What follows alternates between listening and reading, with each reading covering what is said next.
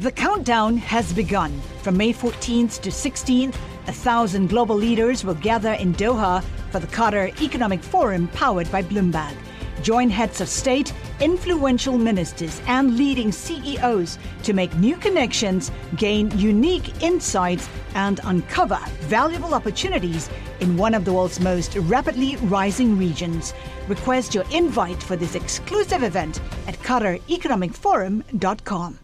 It's an unusually public clash between two agencies in the Trump administration. The Treasury Department, led by Treasury Secretary Steven Mnuchin, appointed by President Trump, versus the Consumer Financial Protection Bureau, led by Richard Cordray, appointed by former President Barack Obama. In a report issued Monday, the Treasury Department blasted a rule passed in July by the CFPB that makes it much easier for consumers to sue banks in class action lawsuits. In proposing the rule, Cordray said that mandatory arbitration clauses force consumers to resolve disputes with financial companies outside the courts, and this rule would give consumers that choice. It would prevent mandatory arbitration clauses from imposing legal lockouts to deny groups of customers the right to pursue justice and secure meaningful relief from wrongdoing. Joining me are Mike Consul, a fellow with the Roosevelt Institute, and Jim Copeland, legal director at the Manhattan Institute. Jim, we've seen agencies of the Trump administration on different sides of Supreme Court cases, Second Circuit cases. Is this any different? I don't think it's that different. I mean, what's underlying the dispute here is you've got Obama administration holdovers in the Consumer Financial Protection Bureau, and that's because when the Democrats were running Congress and passed the Dodd-Frank Financial Reform Bill in 2010, they basically isolated this agency from funding by Congress. It's funded through the Federal Reserve, and created a director structure where the director is not replaceable by a new administration by the president. And so you've got the Obama administration holdovers fighting for their rule, and you've got the Trump administration individuals in other agencies saying, well, no, hold on a minute, this rule doesn't make sense. Mike, let's talk about the rule now. Consumers may not notice the fine print requiring arbitration that's buried into millions of contracts with credit card companies, banks, rental car companies, etc. Tell us more about this mandatory arbitration clause. Sure. So there's been a real revolution in the way a lot of consumer contracts have worked, both in the financial sector, which is what this Consumer Financial Protection Bureau rules impact, and broader across labor contracts and other types of contracts that basically force people who have a grievance out of the courts and into a private setting with an arbiter who can have binding agreements. Many clauses force those binding agreements to be confidential. And thus it takes an option away from consumers to have access to the courts for things that are very personal and very important to them.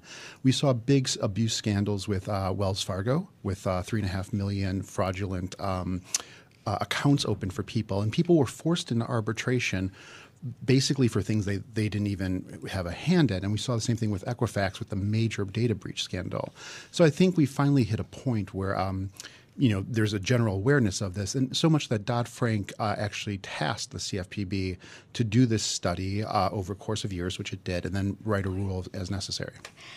So, Mike, tell me about Jim.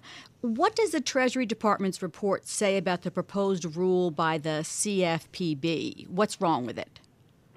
Well, basically what they say is when you look at the actual data the CFPB is looking at, it shows that it's going to hurt consumers most likely. And of course, these things are uncertain. And these sort of talking points, I've got a piece on this in Investors Business Daily today. The talking points your other guest is using, the same ones Elizabeth Warren's using, really miss the point. I mean, Equifax does have an arbitration clause in its contracts. Equifax has said it's going to waive it in this case. But if you look at the data breach consumer class actions that have actually been settled, and we've had them at Anthem, we've had them at a variety of companies, they've all paid out less than $1 a person once you take the lawyer fees out of it for the members of the class. So it's not a realistic way for consumers to get a recovery. Arbitration, on the other hand, as the CFPB's own study shows, on average, pays out about $5,000 for a successful claim. So an individual can get a recovery there. They're not going to get a lawyer to take an individual case for $5,000. It's just not enough money. But they can get a recovery through arbitration. Otherwise, they're at the mercy of the class action bar. And that's really why the CFPB has pushed this rule and why the Democrats in Congress have been pushing the rule. It's because they get a lot of money from the plaintiff's bar for class action litigation. We're talking about a rule the Consumer Financial Protection Board issued that makes it much easier for customers to sue their banks and others in class action lawsuits, and the opposition to it by the Treasury Department in a report issued yesterday. My guests are Mike Consul, fellow with the Roosevelt Institute, and Jim Copeland, legal director at the Manhattan Institute. Mike, consumer advocates like this rule. Tell me about it and give me your reaction to what Jim said. Sure. Well, in general, you don't harm consumers by giving them more choices. For consumers who still want arbitration because they want the cleanness of it, the quickness of it, any number of reasons, they can still do it, and the arbitration process itself will evolve because there's now competition there.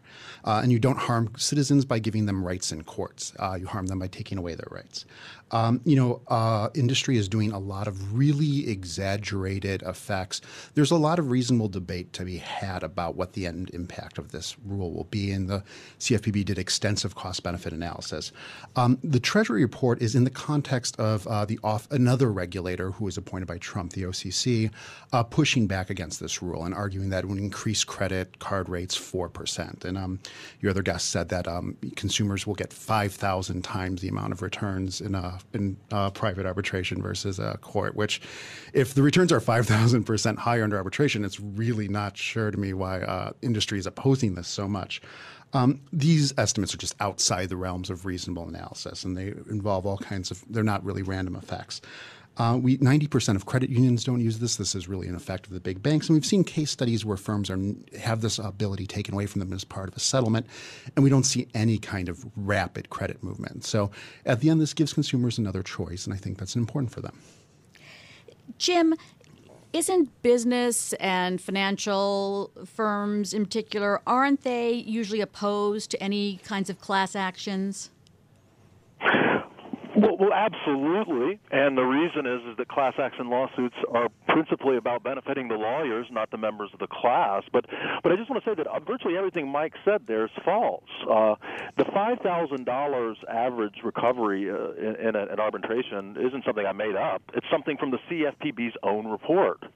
The 4% is between 3 and 4 percentage point increase in the total cost of credit for customers isn't something I made up. It's derived from the very study that the CFPB resolves on. And what they try to say is, well, this shows there'll be no actual impact when we looked at the 2009 settlement, the thing he was talking about. What they showed is they couldn't show that there would be an impact with 95% confidence. But with 88% confidence, they could show that there would be an increase between 3 and 4% in terms of the interest rates. And it's hard to know exactly how this will shake out. Part of it could be in fees, part of it could be in interest rates, part of it could be in denying credit to consumers. But make no mistake, consumers are going to be harmed if, in fact, they cost more to the banks to service them by transferring money from banks to lawyers, which is what these class action lawsuits are about. And the banks are going to recover that somehow. That's the point. I mean, clearly you can get consumer advocates who are funded by the plaintiff's bar to say, oh, this is great for consumers, but to say that this creates more choice for consumers isn't really what's going to happen. These arbitration clauses are quite generous. The reason they're quite generous is because they foreclose class action lawsuits. And if you force the banks to permit class action lawsuits, notwithstanding these arbitration agreements, the arbitration agreements are going to change to consumers' detriment. Well, I do want to note that the Treasury Department report said financial firms would face extraordinary costs of more than $500 million in additional legal fees and $1.7 billion in settlements to resolve 3,000 more class action lawsuits. Attorneys will collect more than $1 million on average from cases, while consumers will receive just $32, according to the Treasury Department report. Mike, let's talk about what's happening in Congress right now to try to stop this rule. Yeah, absolutely. And just as a quick thing, that's not how peace statistics work. The 88% is not like extrapolable. So, I mean, there's reasonable debates about these studies. The big thing that's giving this an impetus is that because of various congressional rules that I don't know if necessarily worth getting into, Congress, and particularly the Senate, can repeal this rule with a simple majority. It's already passed the House a repeal of this rule because of the way rules that pass in times of presidential transfers. It's not clear if it will pass the Senate. It's up in the air. There's rumors as early as a vote today. There's a time ticking on it. I think essentially in mid-November, depending on how they massage it, they'll have to have chosen whether or not they're going to do this. And the Senate is obviously very concerned about getting tax reform into some sort of coherent shape for the Trump administration. So, there's a debate, much like healthcare, about whether or not they can get 50 votes to repeal this. Jim, do you believe they can get 50 votes? So I don't know. I mean, I said, I agree with Mike on this. The clock is ticking, and it's not clear. It's not clear what's going to happen in the Senate. There's 52 Republicans in the Senate. Some of those, like Lindsey Graham of South Carolina, receive generous donations from the plaintiffs' bar, as do, of course, the Democratic Senate leadership. So it's going to be a tight, I think, fight on this. But I hope that the Republicans in the Senate stand up with the administration and the Republicans in the House and do the right thing here and not let the Obama administration sort of push this pro-plaintiff's lawyer measure through without stopping it, which they have the power to do. All right. We have about 30 seconds left. Mike, you'll have the last word. I think this rule is a good rule. I think it was well planned. I think there's a lot of attacks about the procedures, but it's been in play for several years. It was mandated that they study this. And to me, the most interesting person who says that we should keep this rule is Gretchen Carlson, the former Fox host, who was forced through mandatory arbitration into not being able to talk about her sexual harassment.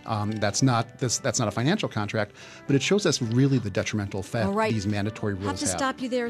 That's Mike Consul. He's a fellow with the Roosevelt Institute, and Jim Copeland, legal director at the Manhattan Institute. Coming up on Bloomberg Law, he's a star of the legal profession with more clients than we can handle. We're going to talk about trial lawyer David Boies, who's stepping out of the spotlight so his successors can carry on his firm's work.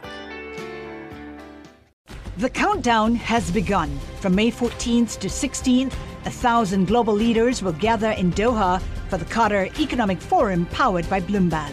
Join heads of state, influential ministers, and leading CEOs to make new connections, gain unique insights, and uncover valuable opportunities in one of the world's most rapidly rising regions.